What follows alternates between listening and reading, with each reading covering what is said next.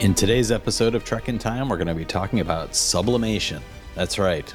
We're talking about Enterprise Season 3, Episode 20, The Forgotten. Welcome to Trek in Time. By now, all of you who have been checking us out regularly will know what we do, but for those who are just joining us, we're watching all of Star Trek in chronological order. We're also taking a look at what each episode landed in. In other words, what was the world like at the time of original broadcast? So right now we're talking about Enterprise, Season 3, Episode 20. Matt, we are so close to the end of Season 3, I can't really believe it. We were looking forward to the season. We were looking forward to the season so much, and then it suddenly blurred by. It's gone. And before we know it, we're going to be hip deep in Season 4, and that's the final season of this series. So,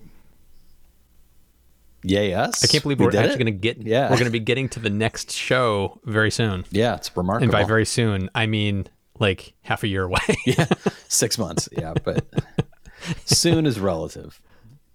Yeah. So who are we? Well, I'm Sean Farrell. I'm a writer. I write some stuff for kids. I write some sci-fi for adults. And with me is my brother, Matt.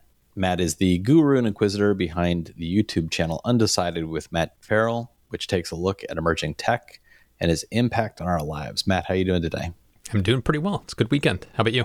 I'm doing well. I'm looking forward to talking about this episode. It's effectively the third in what feels like a 3-part long story. It feels very miniseries like of getting, the show to a place where they've been in pursuit of the Xindi's weapon. They are looking for it. They find it. They have a battle in trying to reach it. And then there's the licking the wounds and recovering as they limp away and then finally begin to build a bridge with the people responsible for the weapon and maybe an effort to more diplomatically shut down the conflict.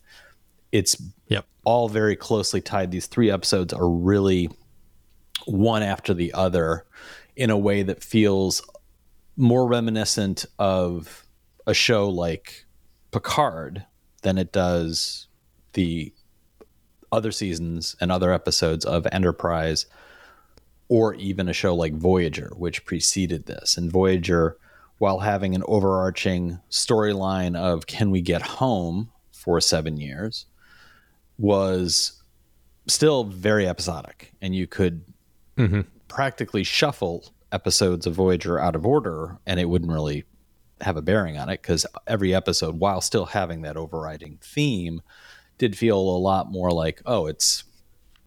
you can kind of watch them out of order at points. This feels a little bit more like seasons of Deep Space Nine to me, where episodes clearly built one into the next, and you had a longer vision and a longer story arc that felt like a more 3-act structure, as opposed to just an overriding theme. So that's what we're looking at. But before we get into this episode, we like to revisit comments on previous episodes. So, Matt, what comments caught your eye? Well, there's a couple from Pale Ghost 69, regular commenter. Thank you, Pale Ghost. Yes, thank you. One thing he mentioned was, for the record, whenever I mentioned the specific platforms, YouTube would delete my comment. I have no context as to what that's about. Doesn't surprise me that YouTube is auto-deleting stuff, because that happens all the time across my different channels, where people will say, I don't know why my comment got deleted, and I go and I try to track it down, and they put a link in there, and for some reason that link got flagged for some reason. So I'm curious, Pale Ghost, what that's in reference to, as well as if anybody else is noticing their comments just vanishing, let us know. You can reach out through the contact information of the podcast too. Like, to email us directly might be a better way for us to be able to get that feedback, and then see if there's something on our end that we can do to keep YouTube from doing that to you. Yep. And then he also dropped a comment. This was on episode 68, which we were talking about Azadi Prime, which is the episode 2 before this. Yes. I think. Mm-hmm. Yes, 2 before this. The conversation with Doctor Who should have happened a dozen episodes ago, when they found the mining colony and learned more about the mammalian Xindi. I agree that T'Pol's bit was a bit overblown, but on my rewatch, I took it as her disease and trillium use had messed up her more than what we see, and she was using Archer as a foundation to keep the mask up. We've already seen cracks forming with her relationship with Trip, and the jealousy she experienced, as well as a couple more instances. I know there are more, but I can't remember them at the moment. I just wanted to bring that up because you and I have talked about that a couple times, like the episode that's still unreleased that's about to come out for everybody. We did talk about that just a little bit. But yes, they were clearly laying the seeds and the groundwork for something with her. There's clearly chinks in her armor that were being laid, but I don't think they were executing well in a sense of, was it truly planned or was it accidental? And if it was planned, it felt like they took a hard right turn without getting there a little more methodically, because it was a little too subtle, and then suddenly they just dropped it at a high level with her emotional breakdown. Yeah. So I just found it a little clunky the way they executed it, which is what's catching me off guard. Yeah. And I think that I'm speaking for both of us now. Neither of us mind where they've landed with this. And we'll talk about it in more detail in this episode, because this episode also contains elements of the shifting sands beneath T'Pol as she's trying to figure out how to manage her new emotional state. And it manifests in this episode in two ways that I really, really liked. One was a continuation of the conversations with the doctor saying, please help. The other way was a manifestation in just her interactions with another person, in particular Trip. Mm-hmm. So I think that this episode is a great place for them to land. It's a great place for the show to be. It's a great place for her character to be. I just don't know that I agreed with, if there's 10 steps to her getting here, I think the first 3 were kind of either hidden or missing. Yes. And then by the time we see that these things are happening, we're already at step 5. So I felt like it feels a little bit like, there was stuff happening. Did they intend it? Were we aware of it? But now that we're here at step 10, I'm fully on board and saying like, yeah, this is good stuff. So we'll talk about that more as we talk about this episode. So as far as this episode, as I mentioned, this is the episode The Forgotten. And you'll all recognize that noise in the background. Yes, that's the read alert, and that can only mean one thing. It's time for Matt to struggle in reading what is ostensibly a synopsis of the episode. Matt, take it away, and I'll give you a heads up. When it gets to the synopsis of this episode, don't look too hard. Just go with it? Just go with it. Just don't look too hard. Okay. All right. Here we go. The Forgotten is the 72nd episode of the American science fiction television series Star Trek Enterprise, the 20th episode of Season 3. It first aired on April 28th, 2004 on the UPN network in the United States. Set in the 22nd century, the series follows the adventures of the first Starfleet starship registration, NX-01. Season 3 of Enterprise features an ongoing story following an attack on Earth by previously unknown aliens called the Xindi, a group of 5 surviving races who each evolved on the same planet. The Enterprise enters the Delphic Expanse, seeking to stop the superweapon with which the Xindi intend to destroy Earth. Whoa. Okay. Yeah.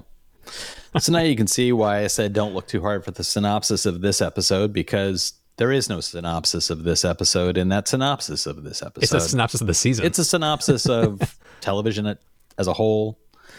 It's a synopsis of the year 2004, but it's not a synopsis of The Forgotten. So I'll provide my own version of the synopsis of The Forgotten. Members of the crew wrestle with things that they've been holding back as they are trying to repair the ship and build a bridge with the people building the superweapon. So, emotional repression. Yes.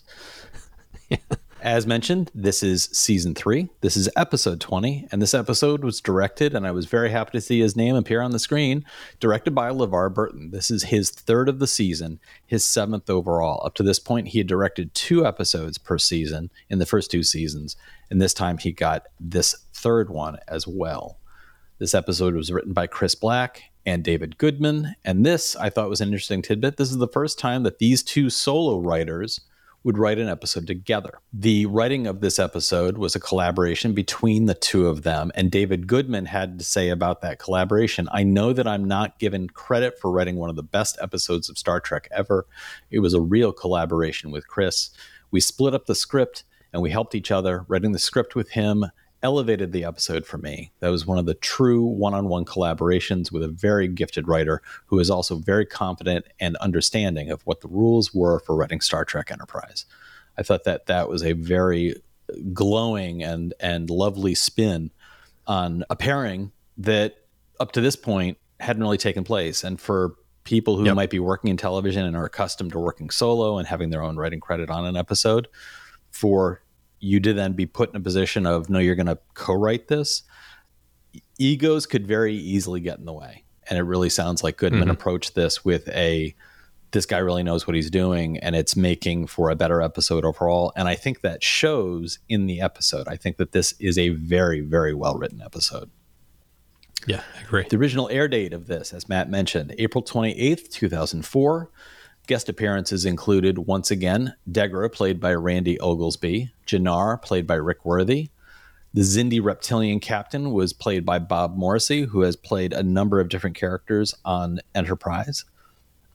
Seth MacFarlane surprisingly makes an appearance as Ensign Rivers. At this point, Ensign Rivers in this episode does not have a name, but the character will be reprised in a later episode in which they do actually name the character at that point. And it was upon seeing Seth MacFarlane in this episode that I thought, "Oof, guy can't act right now." Like, this is no, it was not an easy one line of him like, "But I did that." Like, you can almost see everybody on the crew like, "Get him off camera, get him off camera, get him off camera." And the character of Taylor, played by Kipley Brown, in what would be a dream sequence, but a very emotionally impactful one. There's also an uncredited guest in this episode. It is the photograph at the end of the episode of Trip's sister, which was a photograph of the actress who'd played her in previous episodes, where they've had flashbacks to the Xindi attack and Trip's imagining of what that would have been like, in which he saw his sister being killed in the attack. The photograph at the end of the episode was taken on the Paramount lot. So either in anticipation of needing this, or perhaps for something involved in casting of the show, for whatever reason, they had an actual photograph of her on hand for that. So I'd like to give her credit for actually being in the episode, even though it's only a still image. So April 28th, 2004, what was the world like when this episode aired? Well, Matt, you were still dancing your little heart out to Yeah, Each Usher, featuring Little John and Ludacris. At the box office, the number one movie of the week, Man on Fire, a terrific film, earned $22 million. And this is a movie that is still available for streaming on Prime or Tubi. Tubi being, of course, a free platform. So if you don't have any other means of getting to it, definitely check it out. It's a Denzel Washington tour de force. And on television, on April 28th, 2004, what were we watching? Well, once again, sadly, we were not watching Enterprise. Enterprise continues to struggle in the ratings, rating a 2.2. So it had about 3.3 million viewers total. Ahead of it were shows like WB's Smallville, the NBC special of Life's Funniest Moments. Matt, I know you remember that show as well as I do. Oh, man. Oh, yeah. Fox had That 70s Show and American Idol, both doing very well. 60 Minutes 2 was investigating how Americans were spending billions to find a perfect mate. That was money well spent. And on ABC, My Wife and Kids. So I still don't get why it hasn't recovered, because it was hitting around 4 million an episode for quite a while. And then after that hiatus, where it came back at 3, it really hasn't come back from that. I think that this is I mentioned this briefly in our last episode. If you only have one show for a particular audience on your network, and that audience only tunes in for that one program, you eventually are going to bleed out, because that audience will over time forget about the show because they are not getting reminder advertising because they're only showing up for that show. I know my experience with UPN at this point was specifically centered on Enterprise. I didn't watch any other UPN network shows. So it's you are caught in a closed loop. And you end up with your audience, if you start with 10 and then 1 week one of them drops out and now you've got 9 and you're not bringing anybody new in. And UPN as a network, its days were numbered. Nobody recognized it. Clearly at the time there was a lot of effort and money going into it, but it wouldn't pan out. And I think the other thing that was at work was this is the beginning of the explosion of well done programming being done outside of the network experience. This is the beginning of the growth of networking being done by USA, TBS, TNT, Sci-Fi Channel, all, like the spreading out of the talent effectively. We are a few years away from a show like Battlestar Galactica really like kind of showing up almost out of nowhere and saying like, this is what sci-fi could be. And when you think of the proximity of Battlestar Galactica to this, they're not that many years apart, but they feel decades apart. They feel a decade apart, but they're not. And that's it's strange when you stop and you consider that. So I think that's what we're seeing in these numbers. I think that they just didn't have a sci-fi audience. I don't think that they had a strong enough Trek audience. I also feel like at this point, Star Trek is following literally 21 years worth of other Star Treks. So Enterprise is at the tail end of fatigue. And you and I have talked about when this show had its biggest numbers, it was very samey. They may have lost the audience before they did the reset of season 3 and just couldn't lure anybody back, even though the storytelling in season 3 is so much better than seasons 1 and 2.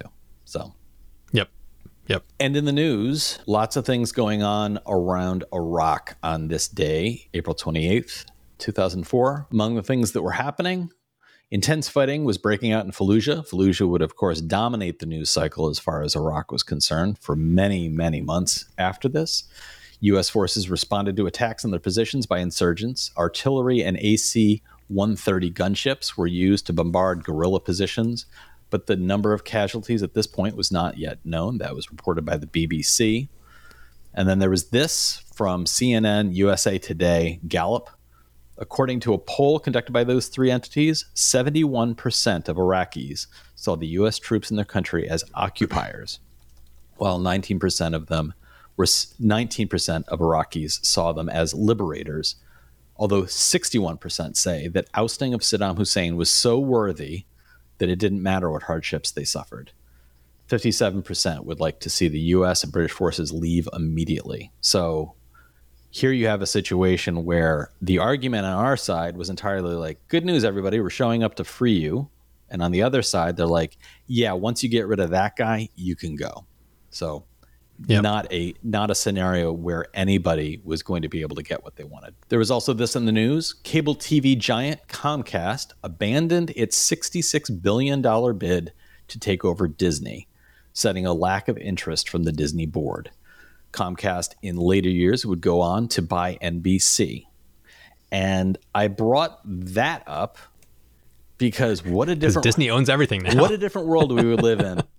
When you think about what Comcast has done with NBC and the critique that NBC continues to get as, boy, has this network really drifted downward since it was purchased by Comcast. When you have a network run by people who don't know what a network is and making programming decisions when they're not accustomed to being involved in the programming decision-making world, NBC took a big step back. It lost a lot of ground. That it controlled things like the idea of must-see TV was invented by NBC.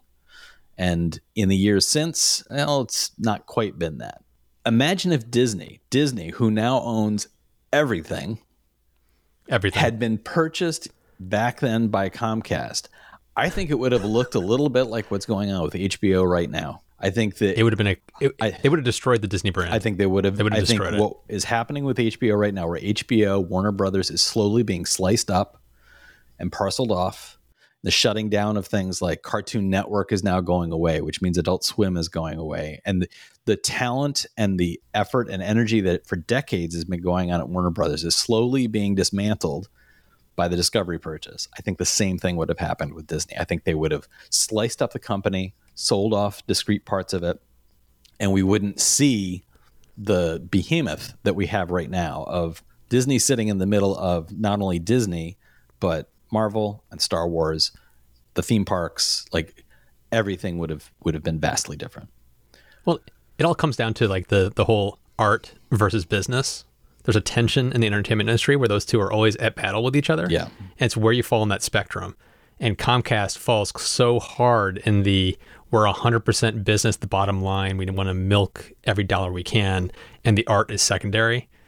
You can watch that on NBC. There's got to be a area in the middle that you got to hit. Of you got to give artists a chance to be artists and work on their art without stifling that creativity too much. Yeah. Comcast doesn't know how to do that. Yeah. And neither does Discovery, because they're doing the same thing to HBO right now. So it's sad. So I brought that up for the alternate reality thinking, but the stories around Iraq I brought up mainly for the juxtaposition of the calamity of a war in which everybody's goals were so clearly not in the same place.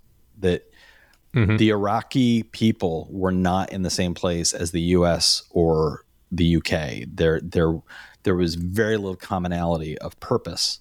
And I think that that's an interesting thing to keep in mind in the storytelling of this episode, which, whether it's just because it's in the zeitgeist, whether it's like, because these news stories were breaking at the time of broadcast. These were not news stories that were breaking at the time of production and writing of the episode. So I think it's very interesting that this episode is really rooted deeply in measuring what is your goal and how in line with the people around you is your goal. This episode has a number of different characters, both on the Xindi side and on the Starfleet side, going in different directions and really taking moments to kind of look at each other and reassess. And they do a nice job with the parallelism in showing how what's happening on the Xindi side is it's a splintering. I've mentioned that before in previous weeks, that we're seeing a unified group splintering. And on the other side, we see the Starfleet people, even with disparate goals, coming closer together because they are building bridges between each other and with the Xindi, as opposed to allowing these differences and different goals to fracture them. So all of that, I think, is evident in this episode. I find it interesting that you're kind of a little surprised by how prescient it was, given that this news was breaking as these shows were airing, where it wasn't happening during pre-production, which would have happened months and months earlier. It doesn't surprise me too much because when the wars were starting, it was very clear to see, oh, this is not going to go well. This is going to go down a path. You can look at history and how stuff like this has played out in the past, and you could totally see how that, even a year earlier, was sparking ideas for what they could explore in episodes. And the timing of it is amazing, how it kind of coincided. But it doesn't surprise me too much that the writers were able to kind of envision what kind of commonalities there are in war and occupying territory, and how the people would not see it the same way as the occupiers, and how it all splinters out. It's fascinating to me. It's great to see that the writers were putting on their what was the Johnny Carson? Yeah, the Karnak character. Karnak, yeah. Putting on their little Karnak routine. Yeah. The episode, like similar ones that we talked about last week, where there were a number of different storylines that were all kind of seamlessly woven together in that one. I feel like this one is another demonstration of that, where you end up with scenes that in isolation feel complete, almost like a plot line is presented in one 4-minute sequence. In others, it is sprinkled throughout the episode, but all of it feels of a unified whole, even while you're watching it. For the first 30 minutes of this, I felt very comfortably meandering. I felt a little bit like, oh, now we're over here. Now we're listening to these people. Now we're doing this. The one thing that felt like they were clearly using it as a tension line to pull you forward was the exterior shots of the plasma leak on the outside of the ship getting bigger and bigger and bigger. And so you end up with a literal physical representation of something tightly contained within the ship is breaking out. And what's happening with the characters?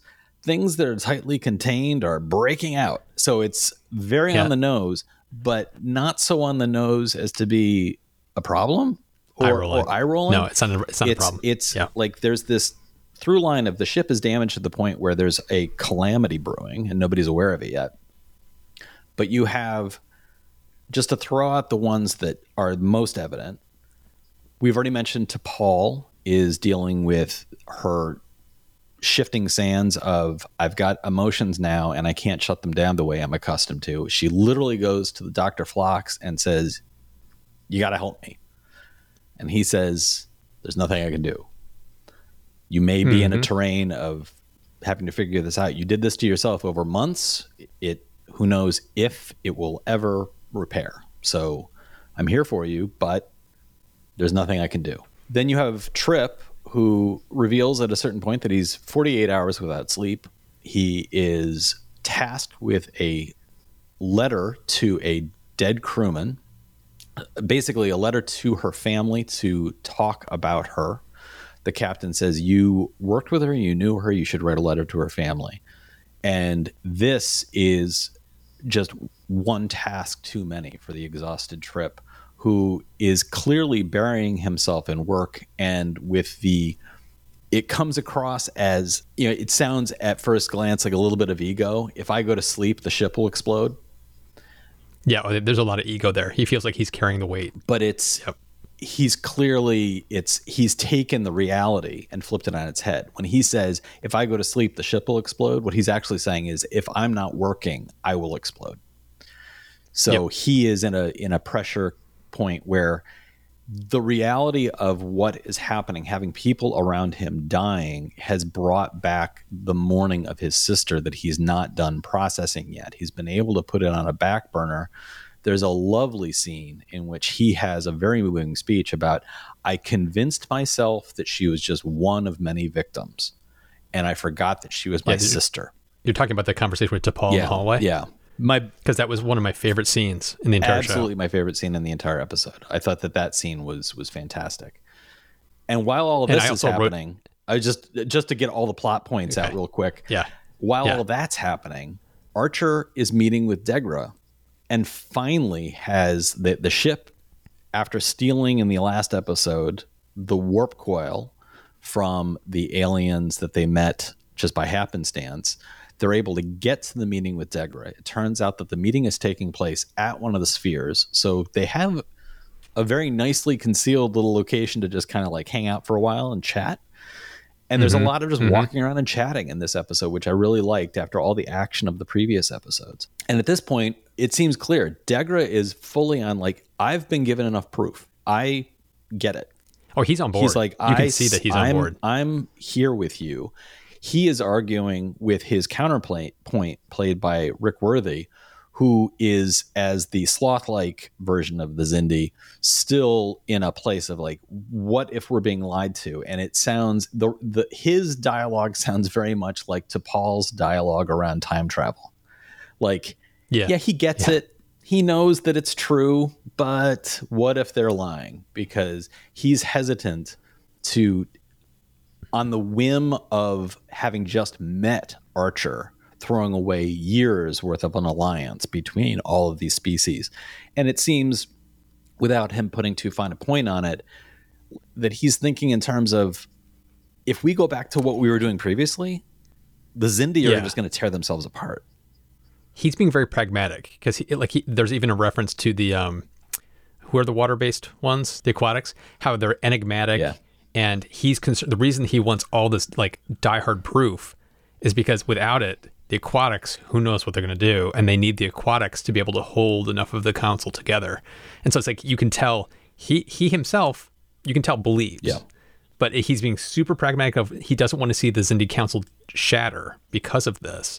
And so that's why he's hammering home and trying to get all of that evidence. Yeah. And the conversations between Degra and Archer are high-level conversations for the most part, like providing a proof, taking him and showing him, I've got Xindi technology right here. This is what we brought from the past. This was the bioweapon that they were building. All of the little pieces that he's putting together. He's got reptilians in the morgue. It's the first time we're seeing the morgue. That was actually a set built for this episode. So he takes them to the morgue. I've got these reptilians. Like, where do you think I got them? And like, well, you could have gotten them from anywhere. But Degra is the one just like, yeah, I get it. This has been happening. This is all true. And what can we do to stop the weapon? What do we have to do? Well, all of that is happening. Can I just bring I was just going to say real quick that that then runs full on into the through line of the pressure building within the ship. Yeah. In the form of the explosion now takes place. And we see Degra's response to seeing the humans at work in trying to put this fire out, literally. And I think the acting on his part is phenomenal, because you can see Degra is carrying so much guilt. This experience of learning from the humans, the evidence that they're showing to say, you've been told a lie in order to destroy us. He is now taking all of that in, and with it comes the resurfacing for him of the guilt of, I killed millions of people on a planet who didn't deserve it. And the acting on his part, the guilt, the fact that when the writing around Trip being as belligerent as he is to Degra's face, and Degra doesn't get defensive. He doesn't say really anything in defense of himself. He's willing to, it feels like Degra internally is thinking, I deserve every word. I deserve all of this. I'm going to carry this for the rest of my life. It's like Oppenheimer, in developing the nuclear bomb, spent the rest of his life arguing for disarmament, because he personally felt like, I have introduced to the world a thing that we cannot put this genie back in the bottle. It's some really top-notch acting and writing and directing, I think. Yeah, that was going to be the part I was going to try to bring up, which was one of my favorite parts of the through line was how Degra was being taken around the ship by the captain to see everything. It was like wherever the captain was, Degra was like his little puppy behind him, and Degra wasn't saying a lot, but you could see through the acting how much he was absorbing of what he was seeing the humans go through, the resilience, what they were trying to do, especially when he was watching them try to stop that plasma explosion that was happening on the ship. It was, you could see, like, not only did he believe the captain in what the truth was, but you could see him starting to empathize with what they have put the humans through, and how the humans were still inviting him on board the ship and showing him around. It's like you could see that he had that tension, and it was kind of like unlocking a lot of stuff. And there was a conversation between the two of them when the captain was going to show him what they understood about the spheres. Yeah. There was this conversation where he said, I probably shouldn't have, knocked you out and wiped your memory. Yeah. And it probably wasn't good to build trust. And Degra just kind of looked at him and went like, no, that wasn't the best thing he could have done. But you could totally tell from that scene that Degra understands why they did what they did, and he completely buys into all of it. It's in that same conversation. I really loved when Degra was looking at the scans they had of the interior of the sphere, and he's like, these are remarkable, detailed scans for a military vessel. And Archer says, we were a vessel of exploration. Like, this is not what we're not here to fight anybody. And having Degra have that moment of like, holy crap, well, maybe we can get you back there. Like the culmination of all of that of the bridge has been built. It's not super sturdy yet, and it's not very wide. No, but it's one person at a time can get across it, but it's there. And that's some really great storytelling. To go back to, you want to loop back to one of the earlier. I want to loop back to the Council of T'Pol. Yeah. The hallway conversation. Yeah. Obviously, there's undercurrent there because she's grappling with her own emotions, and she's, the words she says to Trip about the whole, I envy you, how you humans can deal with emotions like this because we feel it too, but clearly saying to him, I envy how you're able to kind of take this and roll with it without saying to him, I'm breaking down. Yeah. There's this undercurrent in it, and just by her putting her hand on his shoulder, what I found interesting about that conversation was if you rewound to T'Pol 2 seasons earlier, she probably would have been saying similar things to Trip, like just listening to him, being a listener, and then being a kind of a counterpoint to him, just kind of unloading. But the one difference now that she's been with him for so long and she's going through this emotional turmoil was just the small gesture of putting her hand on his shoulder. And then that comment about, I envy how humans can handle this stuff, was really the only difference, but it was so subtle and so nice and not over the top. It comes back to me for the writing, how you talked about these two writers. I love the writing and the dialogue in this episode. The performances were great. I keep saying it again and again. Jolene Blaylock is a better actress than she gets credit for. Yep. She's able to give some nice nuanced performances to this Vulcan character and is bringing new things to what we've seen for a Vulcan on camera than we've ever seen before. Yeah. And so I thought it was really, really good. That was probably my favorite scene in the entire episode. Absolutely. This was the best scene for me as well. And like, there was a moment for me where like a little emotional gasp from me when she put her hand on his shoulder. It's just such a small gesture, but it does so much for what she's going through and what it means to him. The way he responds to it too. He puts his hands on her hand and he just kind of like, they're hugging without hugging. It doesn't move beyond a simple, reassuring gesture, but it is so much deeper than what would have taken place 2 years earlier, where he might have vented about the thing and she might have said something, but the connection, again, that bridge wasn't there yet. And so it's on full display. And the other aspect of this episode that it feels like it's 3 steps removed from the focal points of the episode, but the use of the plasma fire, the building of the plasma fire, from just a storytelling perspective, it's like seeing a ticking time bomb in a handbag and knowing, oh, now it's down to 10 minutes. Now it's down to 5. You just know this thing is going to blow. And when it does, the response being, well, we got to go on the outside of the ship. We got to put this thing out. And then it's from just a physical action perspective, it's gripping. Like, there's nothing about that sequence that feels, even though we've seen them on the outside of the ship before, we've seen them doing stuff like the episode where the mine had attached itself to the hull. We've seen these characters doing similar things, but it felt in this case like, well, we're doing what we have to process the stuff that's bubbling underneath. It was such a perfect metaphor, what's going on in the episode. In Archer's experience with having to deal with literally delegating mourning to other members of his staff.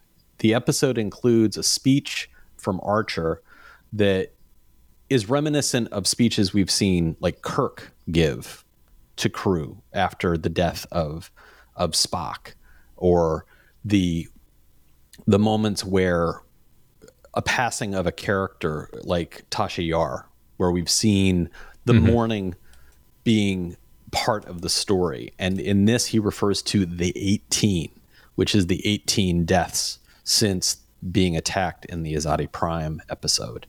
And there's an aspect of that speech that suddenly it like hit me, like the never forget September 11th patches that firefighters wear here in New York City. As soon as he said the 18, it suddenly occurred to me, like, these people are going to wear the 18 patches on their uniforms. Like, this is going to become a thing, and it's going to become a through line for all of the people on that crew. And it's a very impactful speech. But the fact that he has to then delegate reaching out to families, to other members of his staff, simply because he's got too much on his plate. There's 18 people that need those kinds of communications to the family.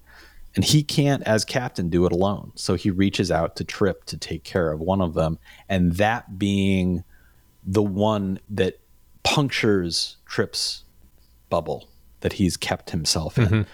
The dream sequence, I thought, was... Oh, that's such a good scene, too. Very nicely done. And there are so many times in this series or in other series where dream sequences are a little too on the nose, or they're distracting, or you just feel like, okay, I know it's a dream, you'll just get past it. This one handles it so perfectly by flat out saying very quickly into it, Trip saying like, this is a dream. I'm dreaming. And then just has a conversation with a dead woman. And it's a very nice moment of this dead woman, and it's clearly Trip's memories of this person speaking to him and saying, talk about the fun that I had, talk about the jokes that I played, talk about the things that you said about me when you took me onto this position, talk about how I did this, this, and this. So he has things to talk about, but he can't write the letter because to write the letter Yep. would be to reawaken for himself the personal hurt. And the way that is managed in that scene, like I found it very difficult in thinking about this to really kind of recognize what is your A story, what is your B, and what is your C. It's similar to the last episode. Everything feels of a whole. And when you have that kind of blending of, it's not just about braiding storylines, it's literally like they're cohesively one. That is like, that is top notch. So I give this episode, for me, all three of them working beautifully together as a trio, almost like a long movie. This is a beautiful piece of storytelling, and I give it very high marks. I give this episode an A+. Yeah, I'm with you. To take your how it all feels like a cohesive whole, I'm going to bring up MasterChef because I've been watching MasterChef recently. But it's like, how they come up with a plate, and then as they're being critiqued for their food, they're like, doesn't feel cohesive. It's like this thing and this thing and this thing. They don't feel like one thought, one piece. It's the same thing for this, where this all feels like a cohesive meal that they've given us, where it doesn't feel like I'm going through one plot through another. You are just very comfortable just kind of weaving your way through all these different storylines because they all feel cut from the same cloth. Yeah. And because of that, it's everybody struggling with the emotional situation they're in. It doesn't matter that you're shifting from character to character to character because it's a very similar through line we're all going through. I keep coming back to, like, for me, it wasn't just the writing, it was also the acting. Like one of the things about having Degra as this kind of like little puppy that's being taken around the ship and seeing everything, and Degra is just taking it in and absorbing it like a sponge. One of the things, like if this was like a soap opera that would have happened, like when Trip in that one room starts to hammer on Degra about where Degra is offering like help and asks how things are going, and Trip basically starts to go, "Oh, how are things going?" and starts to come at Degra and really start to hammer him with these very sarcastic, cutting remarks. In a soap opera, you would have had Degra going, pleading for forgiveness or saying something, and then it would have been like lots of turning away from the camera and conversations like that. Degra basically says virtually nothing in that entire sequence, and it's pretty much all Trip. He just chews the inside of his hammering cheek. on him, It's chewing him, and Degra is standing there just taking it. And so again, it's the actor just reacting to all of this undercurrent of hatred that's coming at him. Randy, and him realizing he can't say anything. Yeah, that's Randy Oglesby doing a great job as Degra. And I also think that, like you mentioned, that is not only Randy Oglesby doing that, that's LeVar Burton. Like the two of them letting the character who is literally boiling over take the focal point, and the two of them playing the part of like, how do we make sure that the entire room is seen, not just the boiling over pot, but how is the entire room evident? But what's brilliant about having Degra basically saying nothing, it speaks volumes of him as a character to know there is nothing I can say right now that's going to help this man. Nothing I can say. So I just need to let him say his piece and just let this happen because there's nothing I can do. And that speaks volumes for his character. I just ate that scene up. And I also liked how the captain came in and basically says, "How are repairs coming, Trip?" Like you better, basically the undercurrent of like, shut up, dude. And the stare down that he gives to Degra as he responds to the captain of just for a few more minutes. Like, and this long stare, and then he like exits the room. I thought that was it was nice to show the relationship of how the two of them don't need to really say to each other. The undercurrents there, reading between the lines is there. There's also the chewing out that Trip gets from T'Pol, which I found to be perfectly pitch perfect.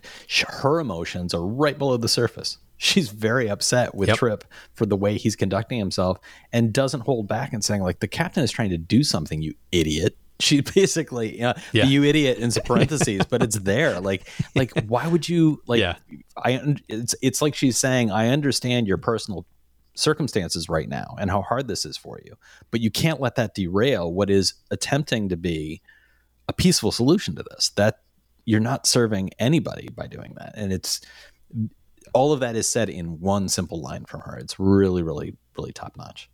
So what I would ask of our viewers and our listeners, Was there one part of this, like for me, I put the cherry on top for me is the scene between T'Pol and Trip, where he breaks down and she gives him the comfort that he needs in that moment. But as a whole, it's almost impossible to say that scene is that much better from the rest of the episode. It's also like we were talking about, it all feels like a cohesive whole, like there's not an A plot line. But I'm curious from our listeners and viewers, for you, was there something that stood out as particularly above the rest of it? Or was there a plot line that stood out as the most important of all of them? Let us know in the comments. Next time, we're going to be talking about E Squared. And Matt, do you have any predictions about what that episode's going to be about? Trip gets a math lesson. Finally, he learns about square roots. That's right. Before we sign off, Matt, is there anything you'd like to remind our listeners about what is coming up on your other channel? Yeah, keep tuned to Undecided, because I'm going to be releasing another video about my home build that's going on. I know there's a lot of people that are interested in that, about building a sustainable home, net zero home. Got to tour the factory. There's a whole lot of stuff coming out, so stay tuned for that. As for me, please check out my website, SeanFarrell.com. You can find out information about my books. You can also just check with your local bookseller, Amazon, Barnes & Noble, local bookstores, public libraries, wherever it is you want to find your books, you can find my books there. I recently received a very lovely email from one of our listeners who checked out my books and shared a couple of my picture books with her class. She's an elementary school teacher, and she shared them with the class. And then her class, one of my books is called The Snurch. Her class drew their snurches, and I got to see those pictures. So it was really lovely. That's awesome. Yeah. That's so cool. I'd appreciate any interest in my work in that way. And as far as future work coming out next year, I will have a middle grade novel coming out. It's the first part of a multi-part story, and it's called The Sinister Secrets of Singe. So I hope people will check that out when it comes out. Don't forget, you can jump into the comments. Let us know what you think. Like I said before, is there an A plot for you or a A+ scene that you really think stands out in this episode? Or do you just want to share your thoughts with it as a whole? Jump into the comments. Let us know. You can find the contact information in the podcast description, or on YouTube, you can just scroll down to the comment section below the video. And when you're doing all of that, don't forget to like and subscribe. You can also go to trekintime.show, click on the Become a Supporter button, and become a direct supporter of the show. We greatly appreciate it. Every coin hitting us in the noggin leaves a bruise, but it's a bruise that we love. And don't forget, when you support us that way, you also become an immediate subscriber to our spin-off show, Out of Time, which will appear magically in your feed through button pushing and lever pulling that only Matt understands, because I not know. And what do we talk about on Out of Time? Out of Time is our spin-off show where we talk about not only things about Star Trek, but we talk about anything that catches our eye, which in recent episodes has included everything from Star Wars to Marvel to fantasy to horror. So please, if you are interested, become a supporter, and then you can check that out. All of that really does help support the show. Thank you so much for listening or watching, and we'll talk to you next time.